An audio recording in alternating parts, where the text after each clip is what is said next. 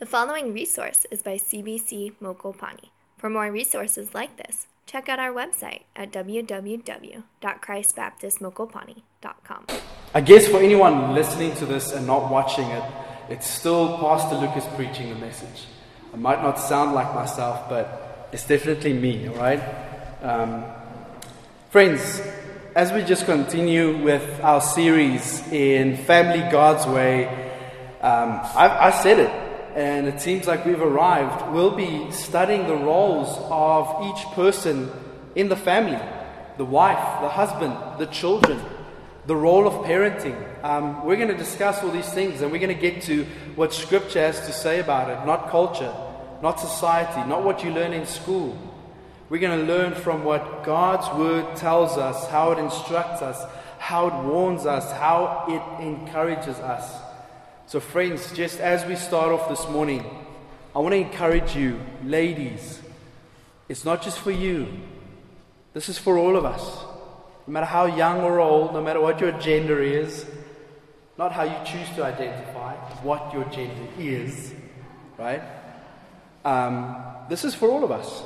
We all have a great deal to learn from this. In fact, 1 Peter 3 warns us as husbands to live with your wife in an understanding way. And if we don't do that, it hinders our prayers. Listen, don't pray for a blessing when you treat your wife like trash. Jesus isn't going to listen to you. That's what His Word says. Amen? Wow, I started off rough. Let's take it a step back. This is an encouraging message. Ladies, what I wanted to say is this. This is not a message to add onto your load. Please, don't for a moment think, but you know what, Pastor, as a woman, this is what I'm dealing with. And now you're bringing more? I have to add more to the plate? No. Friends, this is simply what God's Word expects of you. This is not anyone adding to your lifestyle. It's none of that.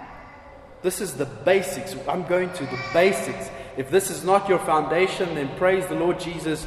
We get to build your foundation by starting with these few verses. Again, this is also an aspect of what a wife's role is. This isn't all that a wife is, but this is an aspect of a wife's characteristic, of her role in the house. So as we continue this study of Family God's Way, I want us to see what God's Word tells us about wives. And in doing this, you guessed it, we're going to touch on marriage and the marriage relationship. God has designed marriage. Listen, my dear friends, I'm going to say this and I want to trademark it, and then I'm going to make a couple of t-shirts and I'll sell them. Okay? Marriage, or God designed marriage to be the very best this life has to offer. Okay? God has designed marriage. Genesis chapter 1, Genesis chapter 2, God has designed marriage to be the very best thing.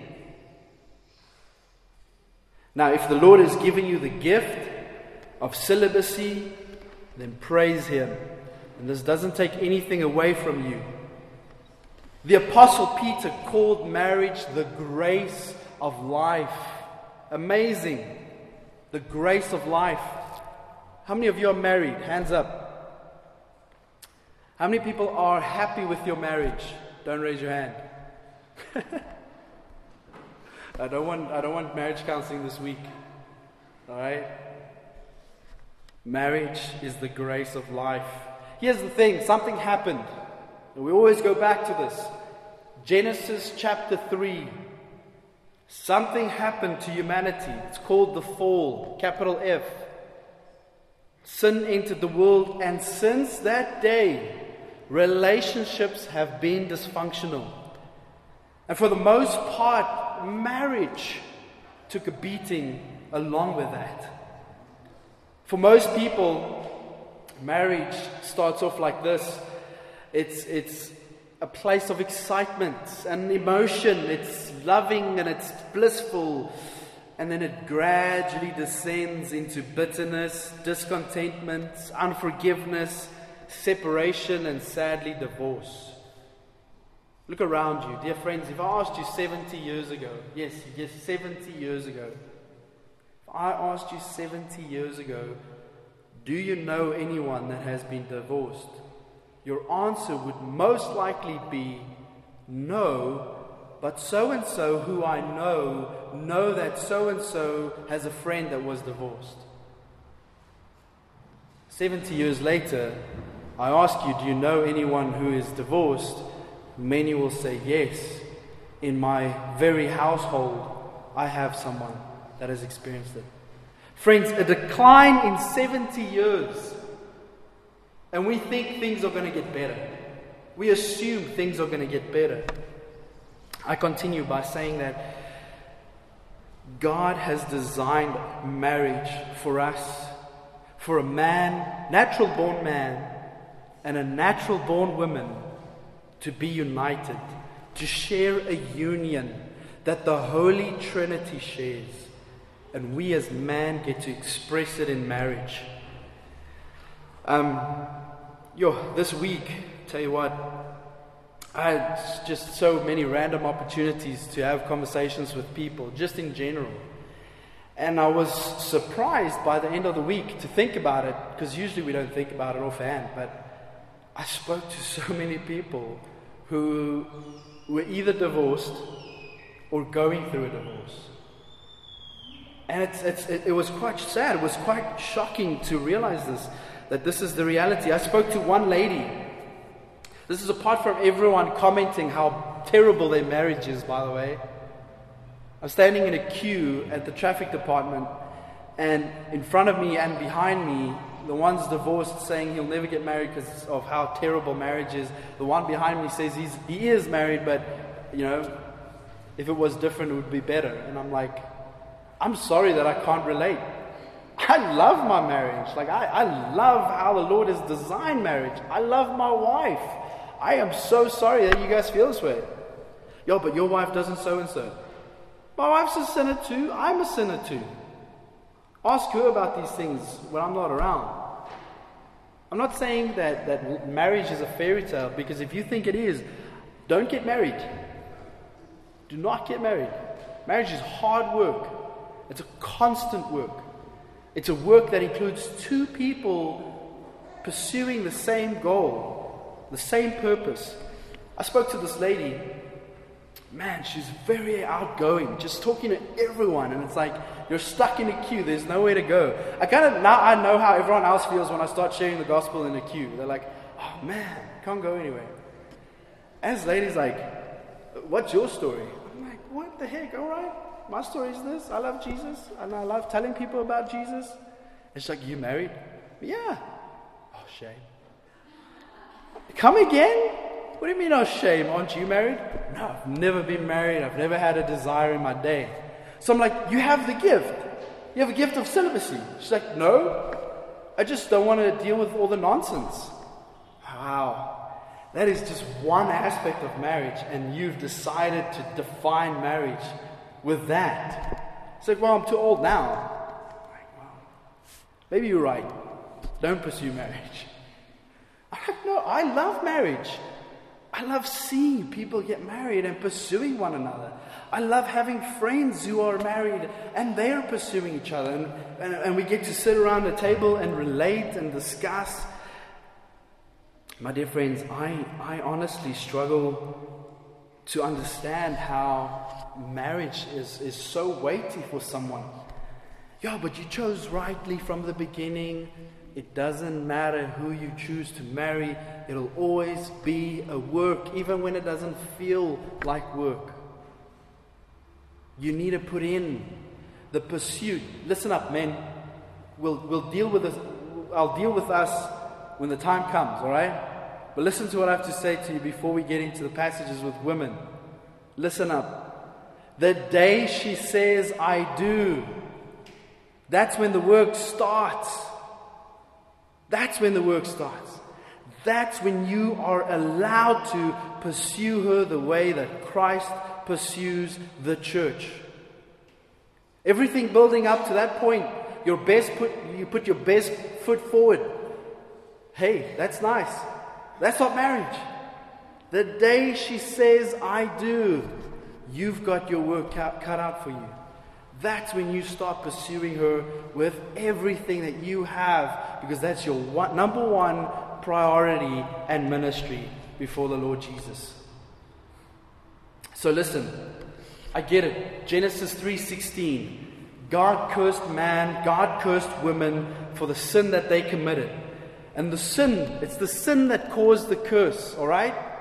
It's the sin. It's not, oh, this woman, it's because of this woman we are cursed. No, it's because of the sin that we are cursed. And this curse hits marriage right in the heart. And as a result of the curse, Genesis tells us that the woman will now have a tendency, a desire to rule over her husband and no longer submit to her husband. That's the result. Genesis 3:16. God says to Eve, you will now desire to rule over your husband, but you can't. That's not how you were designed. She wants to now control. 1 Timothy chapter 2 tells us in the New Testament, Paul says, I do not permit a woman to teach or exercise authority over a man, for Adam was formed first, then Eve. That's the created order, my dear friends.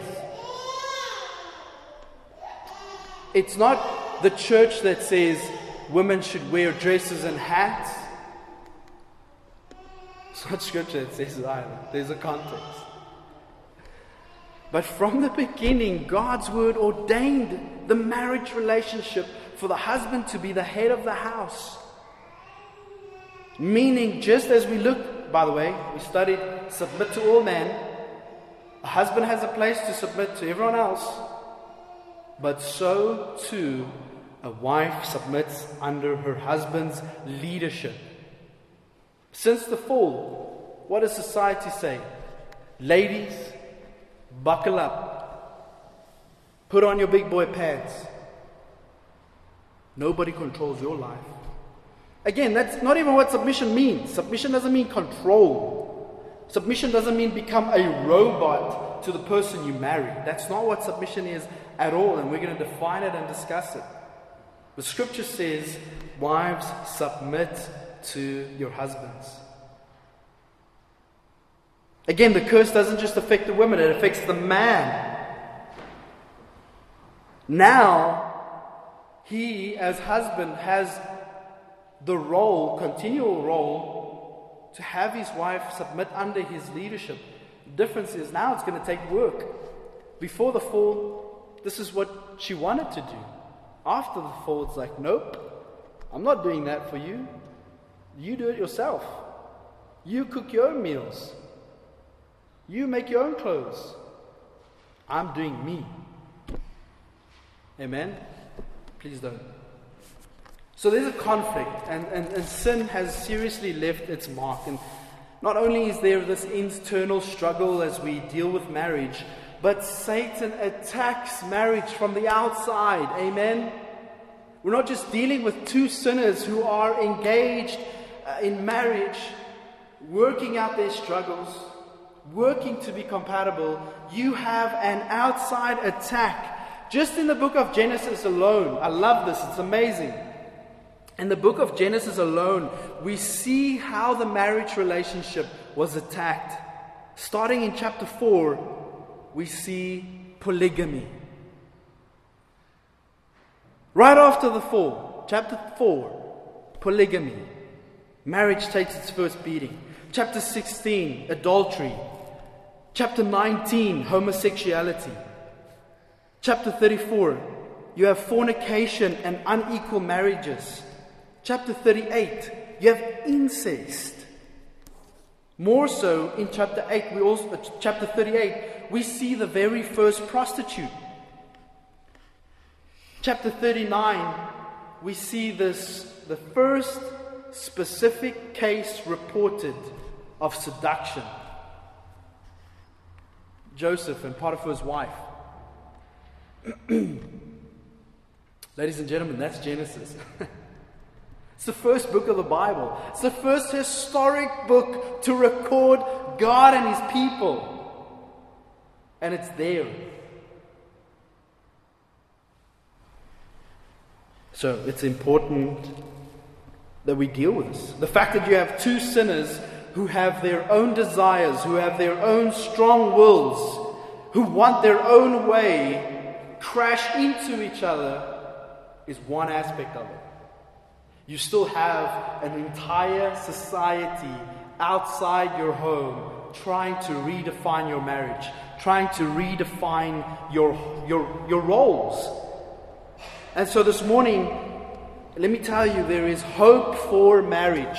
There is hope for your role. You're sitting here. Many of you are married. Many of you were married. Many of you have a desire to get married. Some of you are sitting here and saying, I don't know. All right? We're all in a different space. The hope for marriage is being obedient to God and God's word.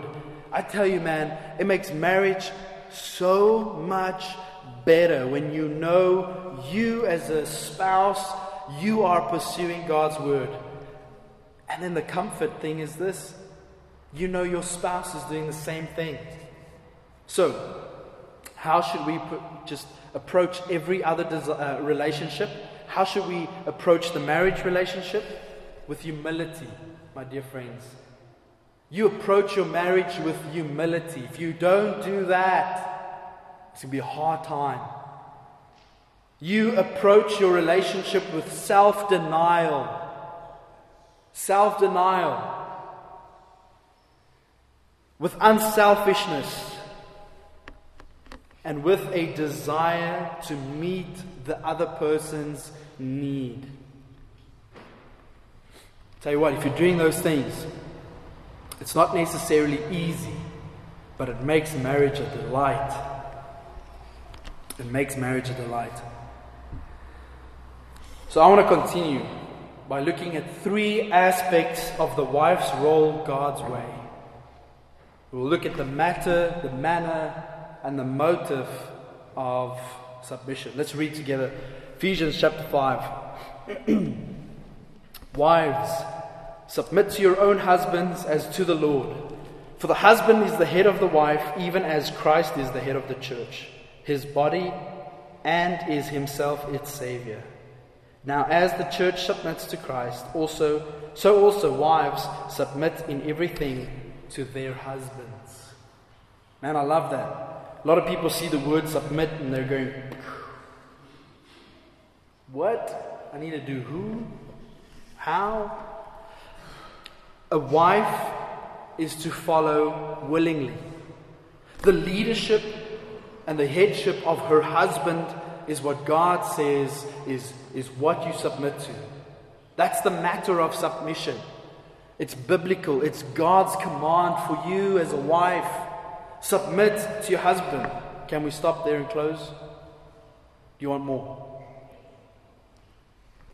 Listen, this means she is not available to all men. Again, let's read it together. Wives, submit to everyone's husband. What does it say? Your own husband, meaning he is your possession. He belongs to you. Amen? This is your man, ladies. No one else's man. It's yours. You submit to him and no other man. It says, submit to your own husband. He belongs to her, yet she submits to him. Colossians 3:18. Wives, be subject to your husbands as fitting in the Lord. Now we're getting a bit more specific, isn't it? We're zooming in. Wives, be subject or be submissive to your husbands, as is fitting in the Lord. Alright, so there's a framework here. I don't just submit to everything what he says, but I submit to everything that he says which honors the Lord Jesus Christ.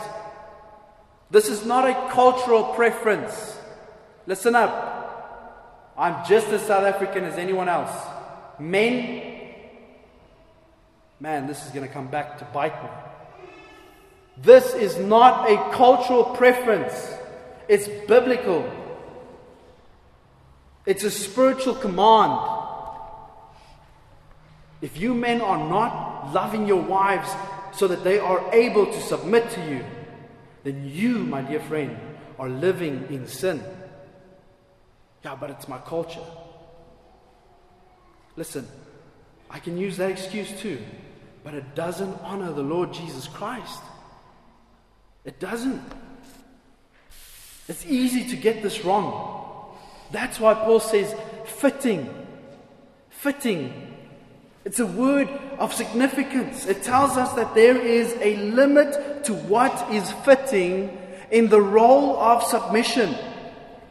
It does not mean that a woman submits to her own husband in a way that will dishonor God. The moment, my dear friends, you're asking your wife to do something she cannot do in clear conscience before the Lord Jesus Christ, she's exempt from submission. She's exempt from submission. Let's look at it in the Old Testament. Let's go back to the book of Esther. Ladies, if you're single, you have a desire to get married, don't read the book of Esther.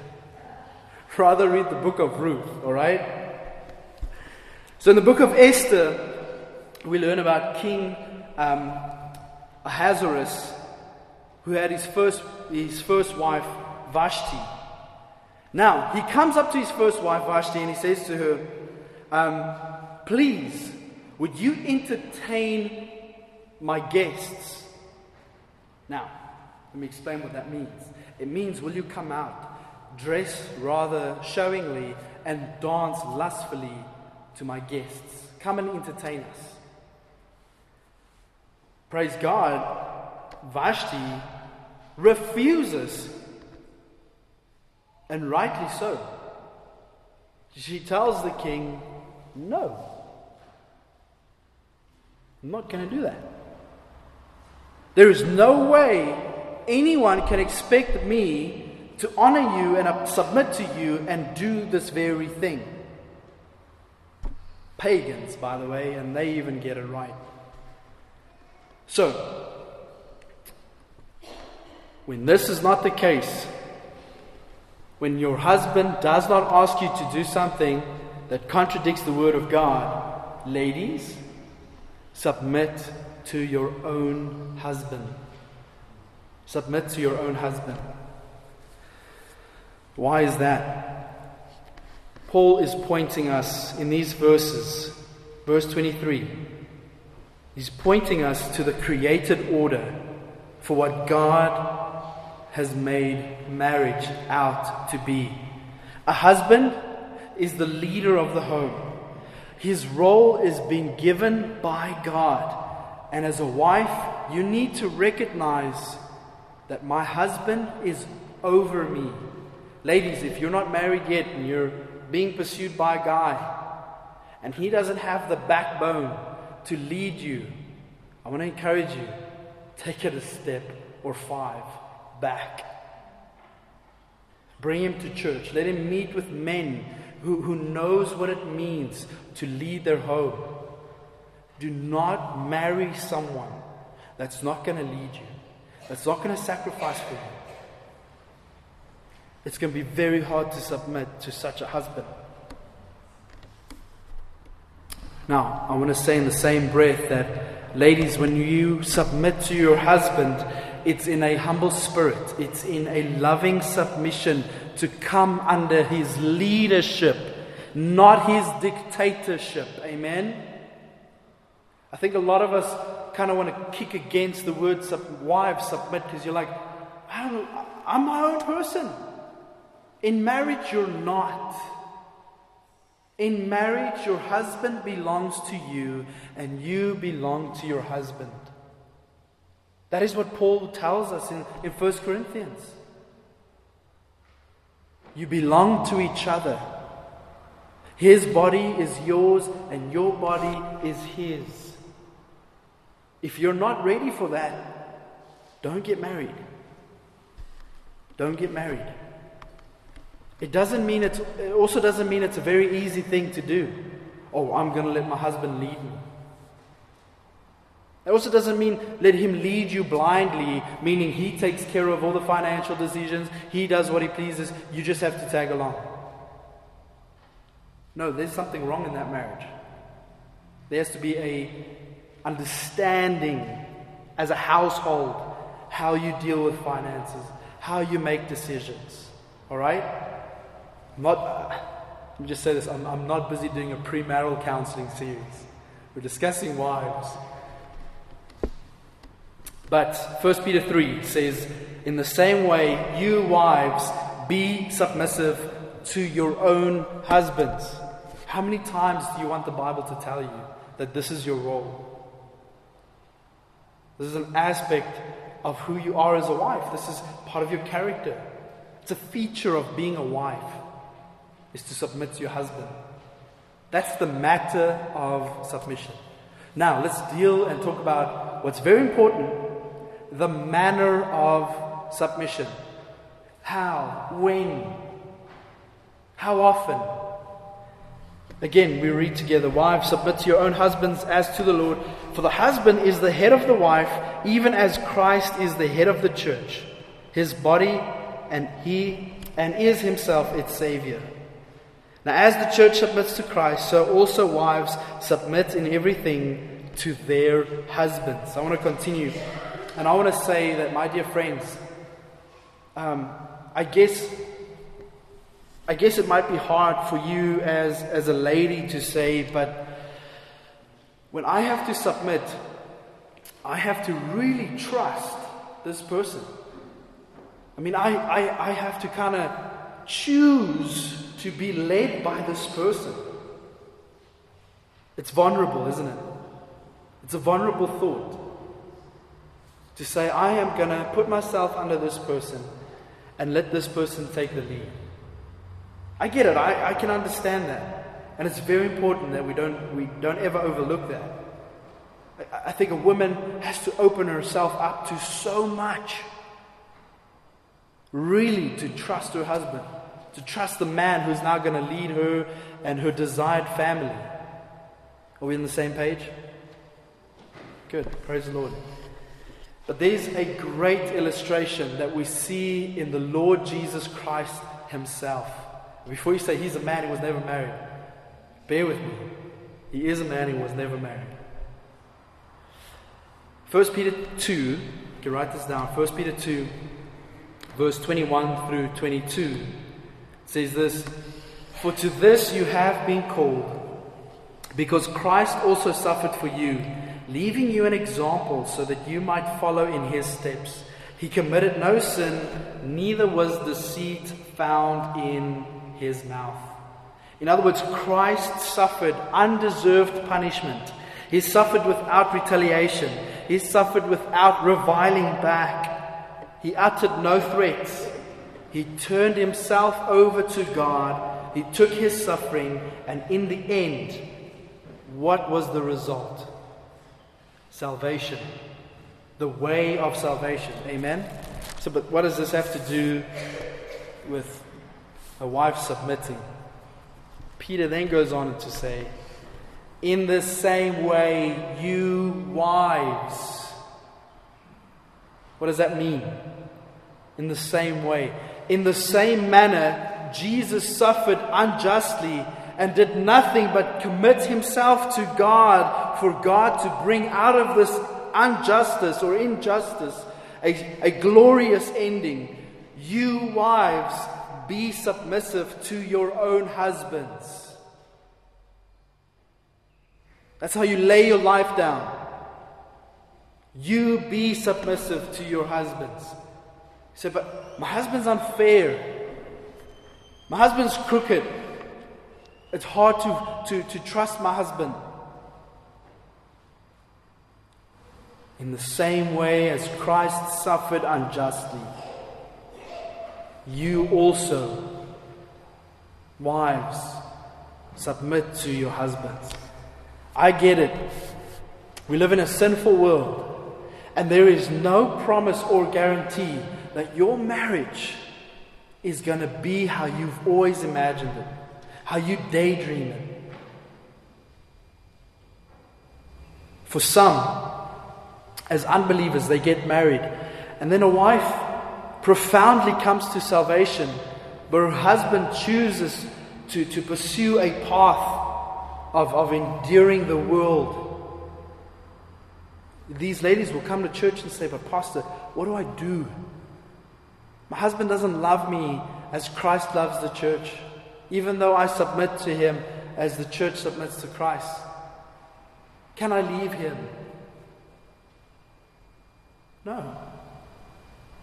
No, in the same way, you wives, just as Jesus suffered, you endure. You endure.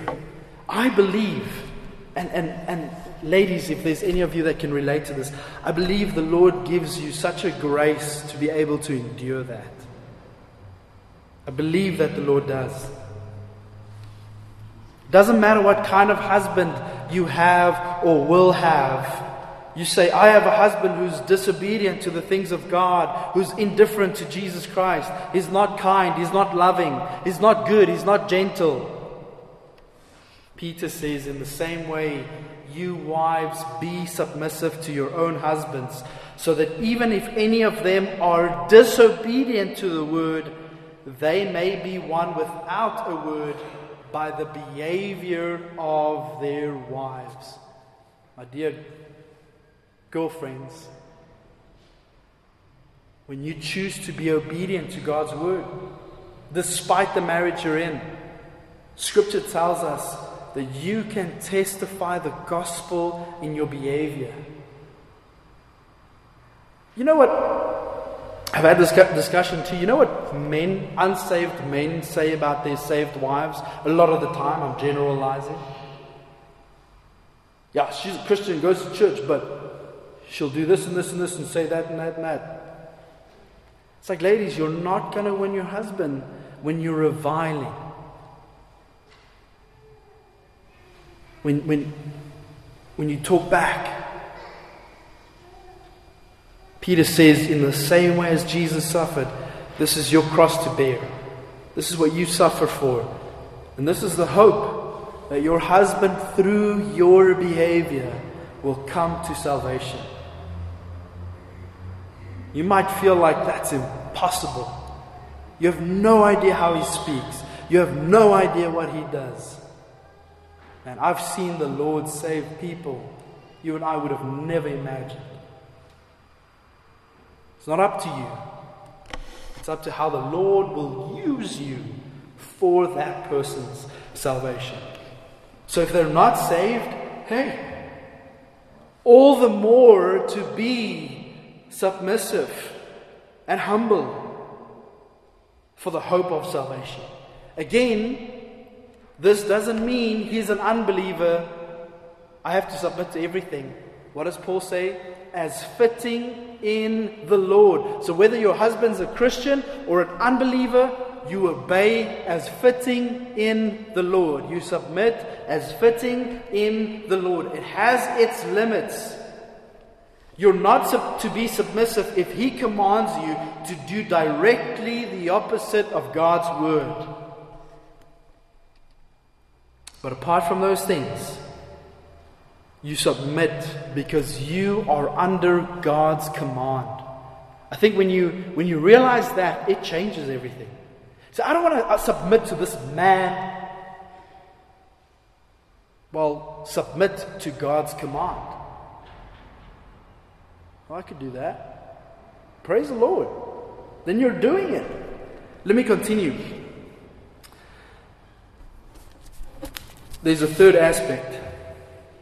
And as we approach the motive, I want to say that the manner, my dear friends, the manner needs to be deep down in your heart. You're making a commitment more to God than anyone else. You're saying, Lord, I am being obedient to your word by carrying this cross. And I'm sorry if that's your marriage. Maybe I shouldn't be, because, again, Romans 8, all things. God does all things for His glory and your good.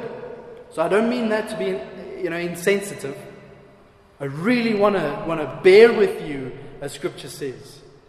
But maybe the Lord gives you that marriage for that cause, so that you understand His will for your life.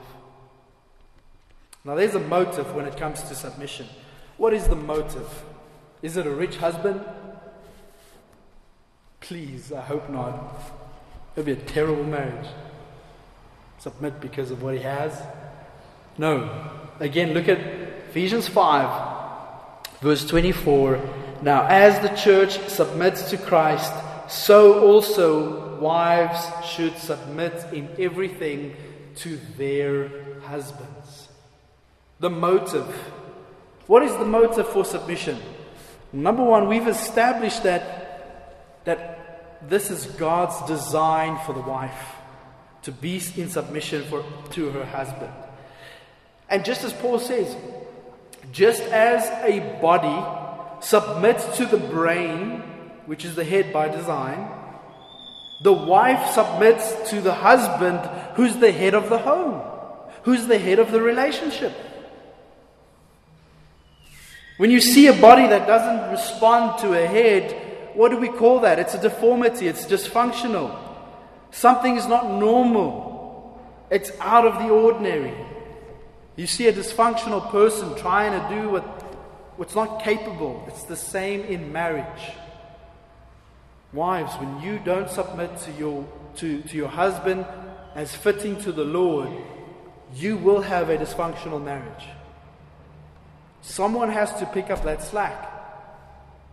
And the sad thing is, when the children start doing that, my dear friends, that is not your children's place.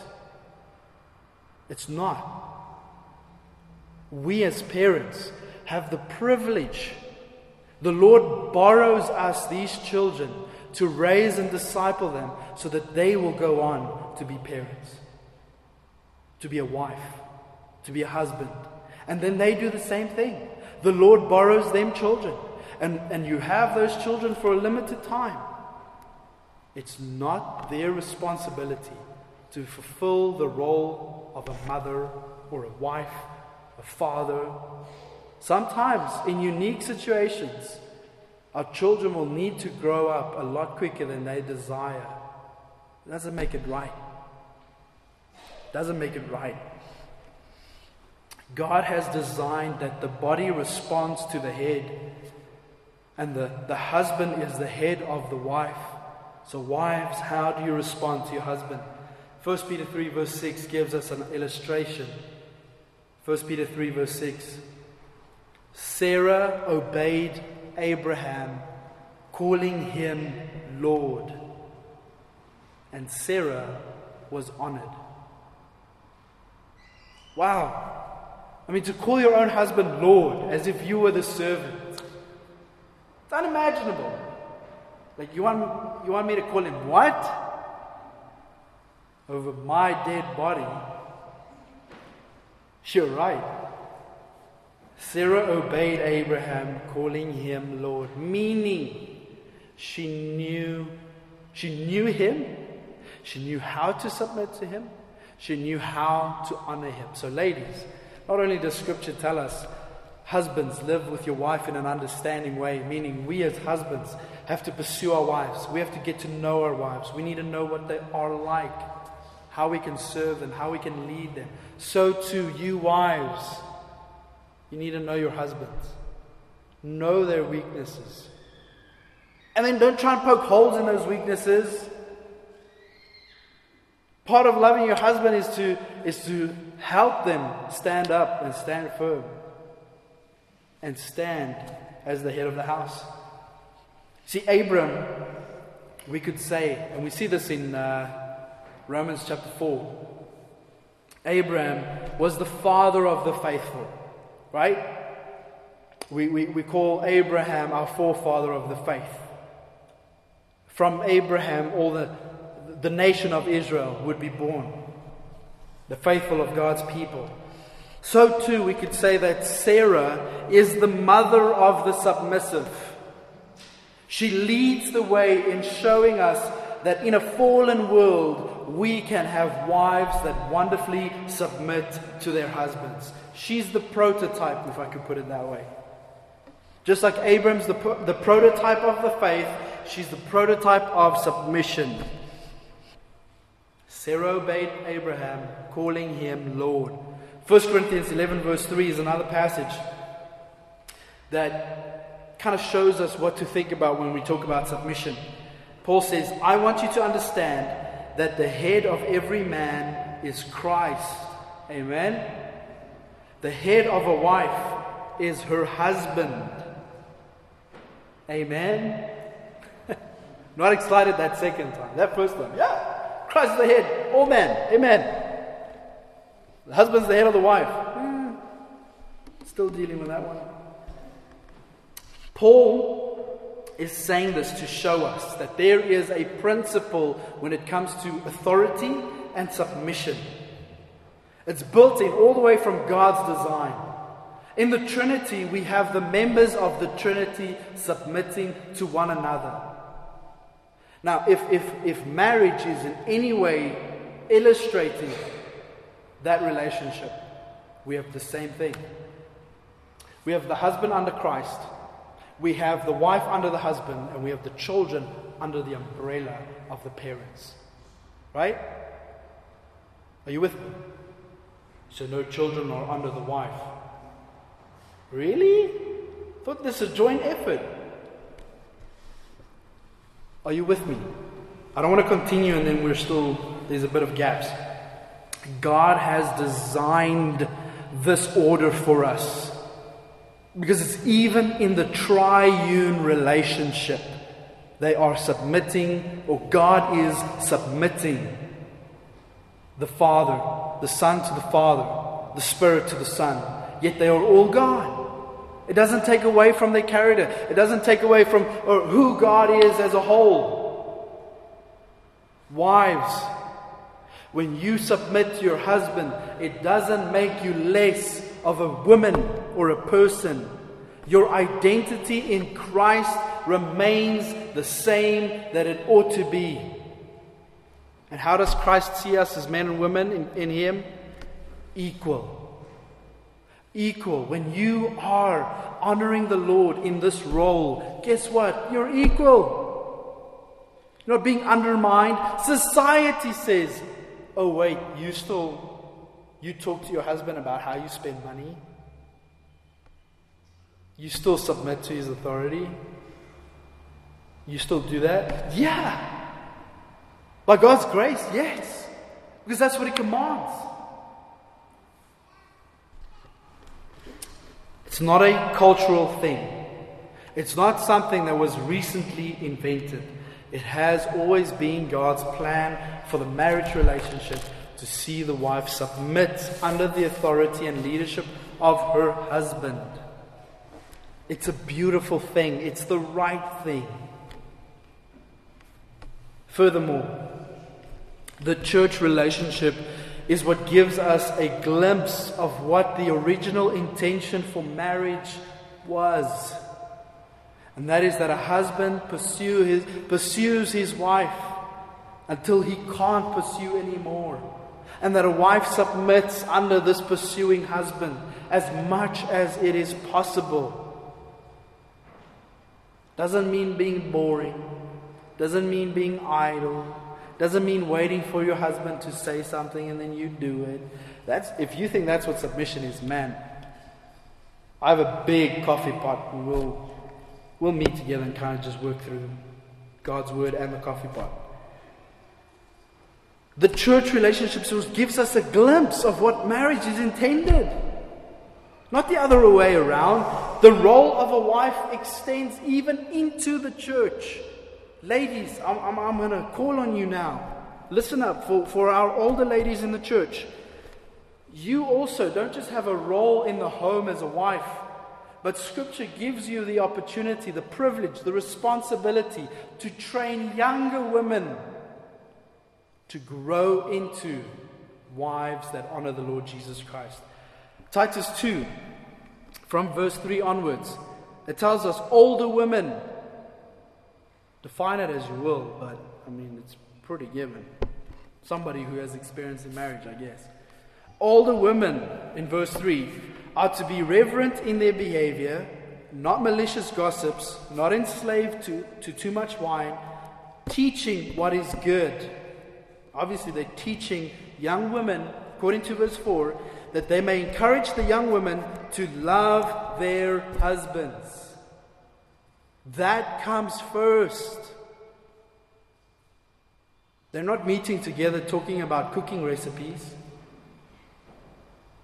They're meeting together to talk about how you as a young wife can effectively love your husband. Now, love, I've touched on it in the beginning. It's not some emotional feeling.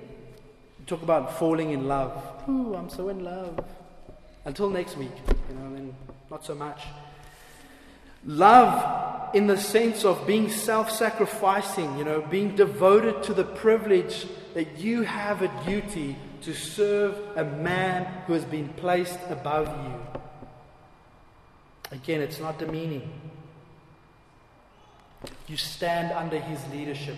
You stand under his love. You stand under his protection. That's what it means to submit to your husband. To be under him. Friends, ladies, if you're pursuing a man and he's not these things, and you really want to marry him, you better bring him. Let's get them on the same page. Doesn't help we have women who know what to do end up marrying men who don't know what to do. I want to continue. When you submit, it's for God's sake. When you submit, it's for God's blessing. When you submit, it's for honoring God, because God has intended it to be this way. And guess what? The world is watching. The world's watching.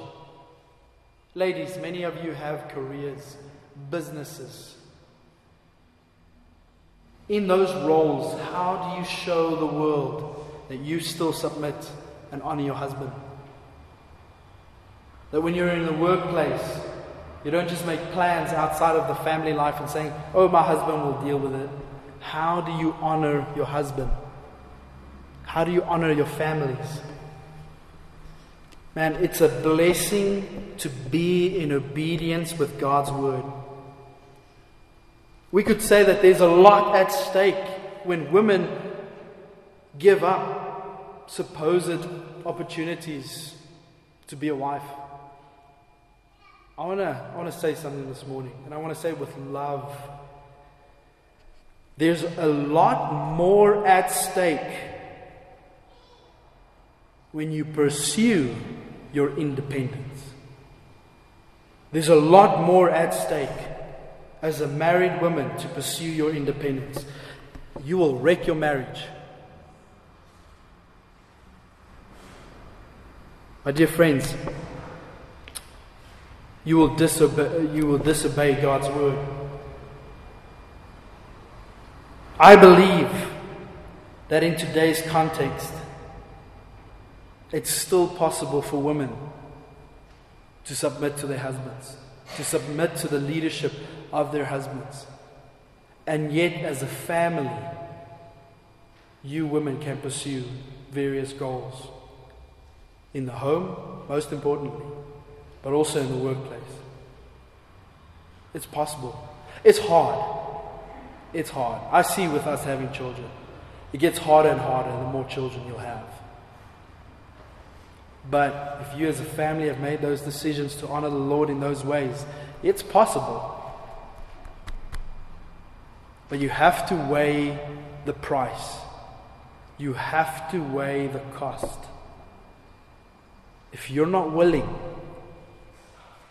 please, I implore you, like Paul would implore you, don't pursue marriage. Don't pursue children. A husband isn't a byproduct. Children aren't byproducts. When you get married, ladies, your first ministry is to your husband, then to your children, then the church, and then whatever else may come after that. Don't get it wrong. Please. Listen, there are churches, pastors preaching a whole different gospel when it comes to this, and it hurts me. In 1 Corinthians 7, Paul talks about a lot of things with regard to marriage and divorce, divorced people, virgins who were never married. But towards the end, 1 Corinthians chapter 7, at the end of the chapter, Paul gives us some advantages to being single, right? And again, as I say, if you have that gift, it's a tremendous blessing. I remember before I got married, man, I had so much time to do research, to read, to purposefully execute that time. When you get married and you have children, your time becomes less and less. You have to divide it up. The only thing worse than wishing you were married is wishing that you weren't. Are you with me? To have a desire to get married is awesome. Having the desire to get out of your marriage, that's not so much. So you want to be sure that God's purpose for you is to get married. You want to be sure that you are willing to lay down your life for the family that you are choosing to commit to. If you stay single, life is simple, I guess, or simpler.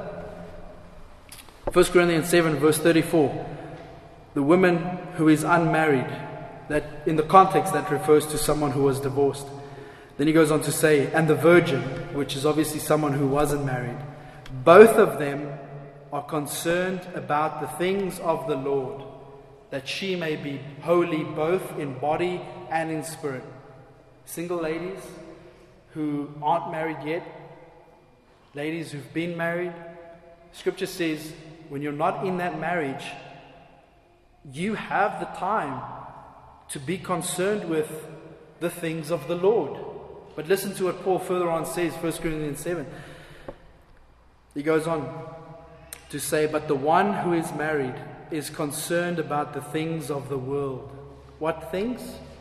How she may please her husband. That's what she lives for. It's not supposed to be a place of conflict. It's supposed to be a place where a wife willingly submits to the authority, the leadership of her husband, and seeks how she can please him. Some of you are thinking, what about equal time? You know, like, I hear what I have to do. How does it look when it comes to the husband? Don't worry, we're going to get there. Men, I'm not telling you when we're doing this, so you can't skip out. But we're going to look at the husband's role. Believe you me, 1 Peter 3, from verse 1 through 6. All instruction for the women. 1 Peter 3, verse 7. One verse for the husband. And it cuts. It pierces, my dear friends. Trust me. We're going to deal with it. But it's not for you to worry about your husband's role. It's for you to fulfill your God-given role. Single ladies, who are you going to choose to meet with? I mean, as a young guy in ministry, I had two close families that I was visiting constantly. I wanted to see how these men treat their wives, treat their children, how they make sacrifices, when it's godly, when they mess up, all these things. I wanted to see it. I wanted to know, what does it take to be a husband? And I'm so thankful I made those decisions. Friends, don't isolate yourself thinking, I'm going to be such a wife like this and a wife like that and a wife like that. And then the day comes and you're married and you're not even a present wife. Focus on what the Lord gives you as a wife. But let me close by saying, I'm sure you can now see a wife God's way is a woman who has domain of her house. She's a keeper of her home. She's a worker of her home. She's a lover of her children, a lover of her husband. She's submissive. Proverbs 31 says, an excellent wife who can find? For her worth is far above jewels. The heart of her husband trusts in her. Ladies, instead of daydreaming about a man and the man that you want, how you want him, how about you start preparing to become a wife a man is busy praying for? A man is busy working to love and to serve. Let's pray. Lord and our Savior, we thank you for your truth. We thank you, Lord Jesus, for the instruction we see in your word. I want to ask this morning that you would bless your daughters with this instruction. Lord, I pray that it would be an enlightenment. I pray that it would be an enduring word that gives hope. We ask it in your name. Amen.